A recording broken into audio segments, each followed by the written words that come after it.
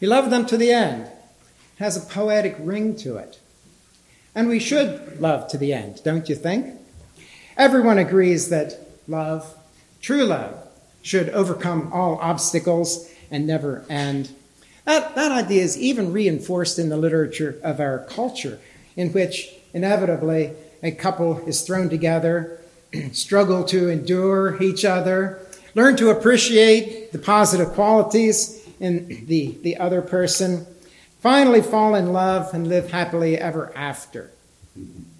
At least until the closing credits or the end of the book. Well, some Christians will tartly reply that love is action. Love is not a feeling. And how you feel isn't important. What really matters is that love is sacrificially serving others. And such people will point to Jesus as the example of this higher view of love. And certainly we see on every page of the Gospels Jesus serving others, often at great cost to himself, and finally offering himself as our sacrifice. And no doubt that's the pinnacle of love. But that doesn't prove that feelings of affection are unimportant. And those same gospel texts relentlessly highlight Jesus' compassion on the sick and the suffering, and they call attention to his delight in the children. So Jesus was not some stoic example of just doing the right thing without any feelings. If you're looking for an example of that, you're going to have to look somewhere else other than Jesus. Jesus loved his disciples at the end by dying in our place for our sins. But St. John highlights that Jesus loved them all the way to the end. So Jesus' love wasn't some last-minute lunge to the cross. Jesus' love was a constant, day by day, hour by hour, constantly working for the good of his disciples. And on this day, there were certainly strong feelings that involved, but not necessarily the feelings that you would expect or desire. Now, in a society where everyone walked all day, people's feet became tired and dirty, so it was customary for a host to provide a servant to wash the feet of the guests. But on this occasion, there was no servant to wash their feet, so everyone lay down to dinner with tired, dirty feet. And then Jesus shocked everyone. In the middle of the meal, he got up, took the servant's robe, poured the water, and began washing the disciples' feet. Now, it must have been a jolt to see Jesus do that, to see their Lord doing servant's work, dirty work, no less. It was a terrible humiliation for Jesus and for the disciples, because they're associated with him, right? They're his disciples. And furthermore, it was their feet that he was washing. And this whole thing is just an extremely awkward, very uncomfortable scene. This had to be one of the most awkward moments of their whole lives, to see their Lord acting like a common servant. No one wants to follow a leader who has no self-respect.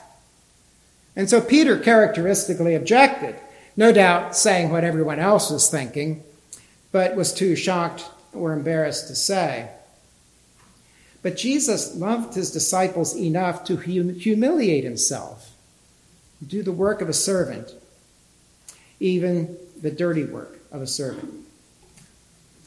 But dirty feet wasn't the only problem with the disciples. What they needed even more was an attitude adjustment. And even after 3 years of being with Jesus every day and watching him care for the poor and the needy and doing all the things that he did, they still had not grasped the heart of Jesus and the heart of his new society. What was shocking and humiliating to everyone in that room had to become gloriously normal among Jesus' followers. The world will always glory in wealth and power and despise humility and weakness. The world will always mock those who follow Jesus. The world will always think that the followers of Jesus are losers. Christians will be undeterred by the hatred and mockery of the world. Christians will become known as those who shelter the lost, care for the sick, redeem the slaves, welcome unloved children into their homes. Christians are going to be the ones who embrace a life which is diametrically opposed to the life that's held up as the good life in the culture around us. And Jesus set an example of that. Jesus loved his disciples enough to break the cultural norms and set an example of divine service. Well, perhaps if you try real hard and maybe use your imagination, you can imagine yourself following Jesus into this sort of sacrificial service. Maybe you can imagine yourself going on a mission trip to Guatemala or some such place, traveling in a bone-jarring jeep far out into the countryside to serve the poor farmers there. Maybe even walking through the animal poop, cleaning out the barn, trying to do good to those people. But note that Jesus did this service even for his enemy. Right there, along with all the disciples, that lineup of people who got their feet washed, Judas was in that line. Judas, who in a few hours would hand Jesus over to the Roman soldiers. But Jesus made no distinction. Earlier he had told a parable of the kingdom in which a farmer began to see weeds growing in his crop. So his servants came to him and said, Master, there are weeds growing in your crop. We use good seed. What's going on? And the master said, an enemy has sown weed seeds in my crop. And the servant said, well, should we pull them out? And he said, no, don't pull the weeds out, because if you do that, you'll damage the crop. Just wait, let everything mature, and then at the harvest, we'll separate things out. And so here, Jesus was living his own parable. There was a traitor in his own midst, and Jesus didn't throw him out. Jesus realized that there would be a judgment day. There would be a moment in which the truth would come out, but Jesus didn't have to take that action himself right then. Here he is setting an example again. Jesus even washed Judas's feet. He loved his disciples even when they betrayed him. But Jesus could have kept that truth to himself, that truth about Judas. Judas was one of them. Judas had traveled with them for 3 years. Judas had preached and cast out demons. It would be a terrible thing for Judas to betray Jesus. It would be deadly for Jesus, but also for the group. I mean, this group that have all been together doing this, what's going to become of them when one of them sends their master to death? It's going to be traumatic for the group. The smart, merciful thing for Jesus to do would have been to protect his disciples from that knowledge as long as he could, to help them, to shelter them from knowing that there was a deadly traitor in their midst. But no, Jesus just blurted out, one of you will betray me. Now imagine the horror that took place around that table as they're looking. And one of us is going to betray Jesus. It would have been awful as they look around and try to imagine what that all meant. But the point here is that Jesus loved his disciples enough to share the truth with them. Now, Jesus did all this as an example for us. And if there was any doubt about that, Jesus dismissed that doubt by saying explicitly, quote, I have given you an example, end quote. What Jesus is doing here is the pattern for how we're to live. And he says explicitly it's the pattern. Followers of Jesus will humble themselves to do humiliating tasks that no one is willing to do.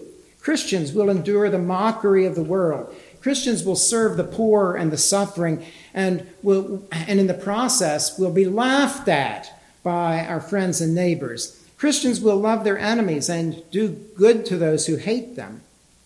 Followers of Jesus will speak the truth, even when it disrupts polite society. Does that describe us? Does that describe you? Mothers are the best example, after Jesus, are the best example of doing dirty, humiliating work. I'm talking about changing diapers and cleaning up after grubby children. Fathers labor sacrificially to provide for their families. I remember Pastor Stone telling how his father worked laying asphalt in the summers to earn money to support their family and would come home in the evening just beat up by pouring hot asphalt in the boiling sun all day.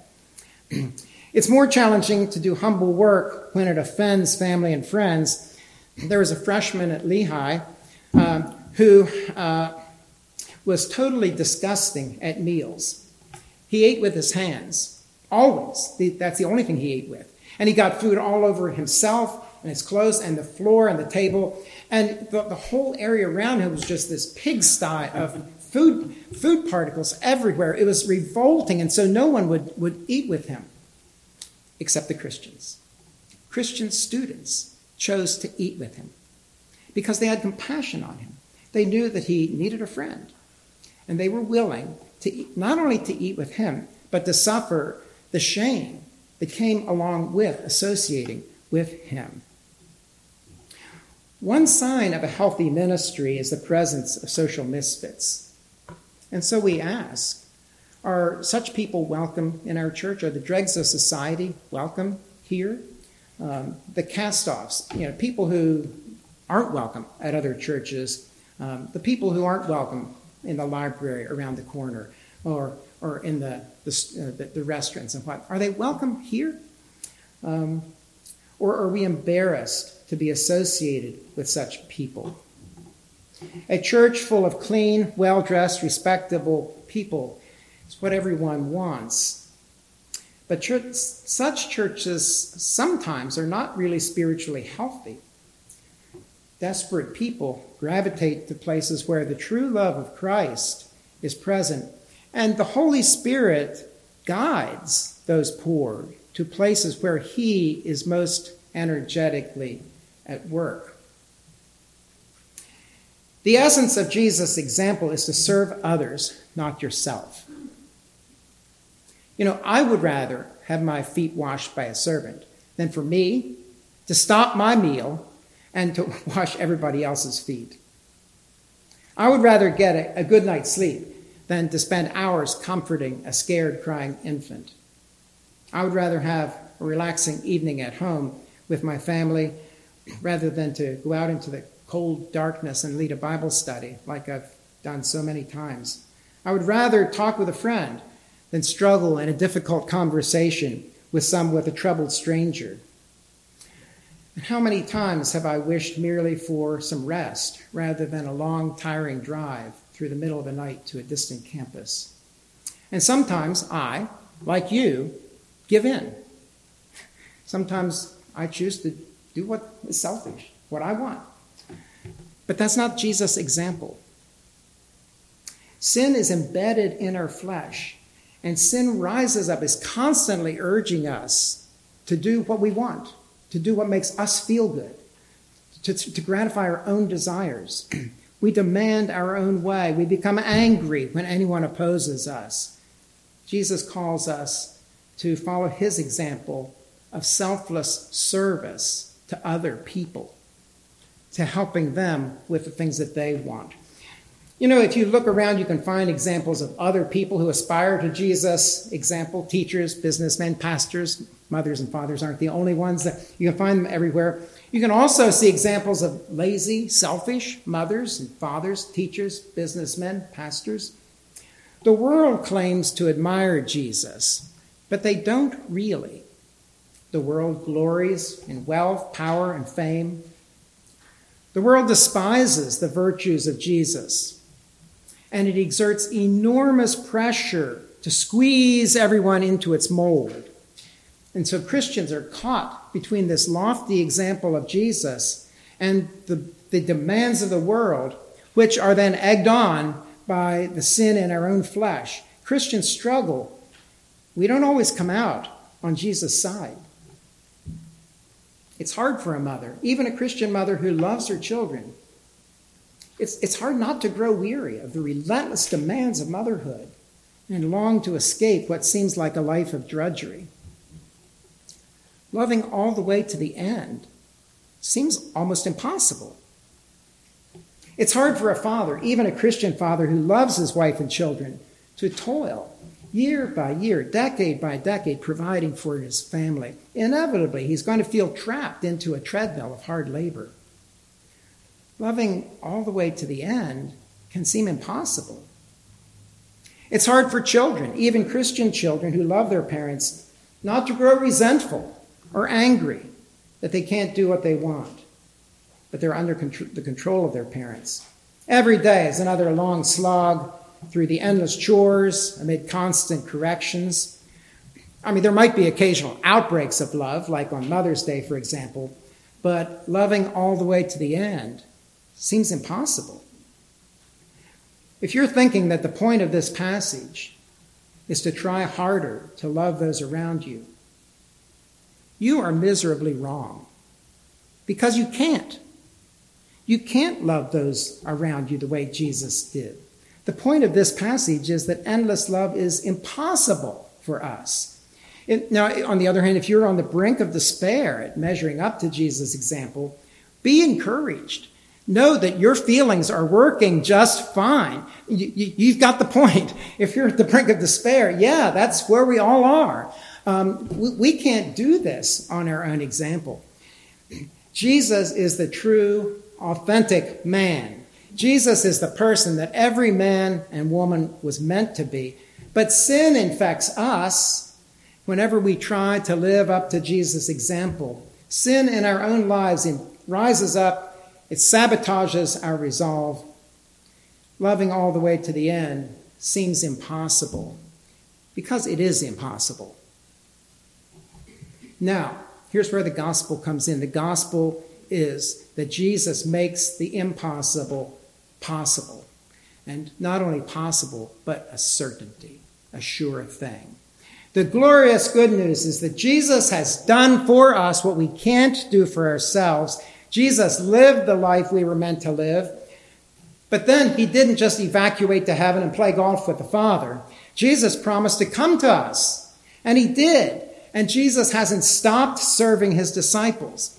And just as 2,100 years ago, Jesus washed his disciples' feet, today, Jesus lowers himself and comes to serve you, even in the most humiliating of circumstances. So no matter how embarrassed you are, no matter how awful your circumstances are, Jesus is there with you. He's going through that too. And he's experiencing those same feelings, those same difficulties. Jesus, just as in the first century, Jesus crushed the social demands, so today, Jesus crushes the ungodly social demands in every century. Jesus walks by your side as you refuse to live by the world's expectations. Jesus is proud to be mocked. He's proud to be mocked with you. When the world laughs at you, Jesus is proud to be standing with you and to absorb that mockery himself. Just as Jesus told the uncomfortable truth to his first disciples, Jesus is here tonight to tell you the truth about yourself, about your sin, and about his love for you. The New Testament reminds us over and over that God is at work in us, reducing the influence of sin, creating in us the compassion on the needy that we don't really have, prompting us to do good works, making us more like Jesus. The New Testament is constantly reminding us that God is active. God is doing these things through us and in us constantly, making us more like Jesus. The call of the gospel is not to work harder with more resolve to follow Jesus. You can't. You can't work harder. You can't have more resolve, and you can't follow Jesus. The call of the gospel is humbly to follow Jesus in faith, in the faith that he's working through you.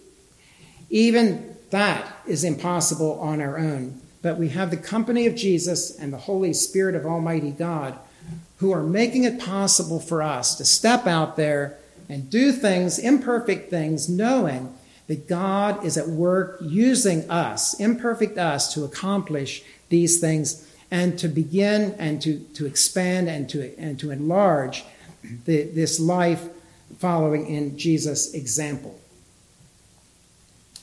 Now, many of us will gather with family and friends this weekend and wish each other a happy Easter. And so we should, because Easter is our hope of the resurrection, and it would be perverse not to celebrate, especially if this is the last time you will be together.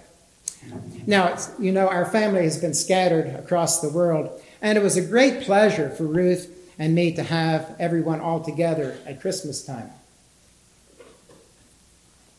It was the first time in many years, and perhaps the last time for another many years, and we had a happy time. Only a sociopath would desire to have a bad family vacation.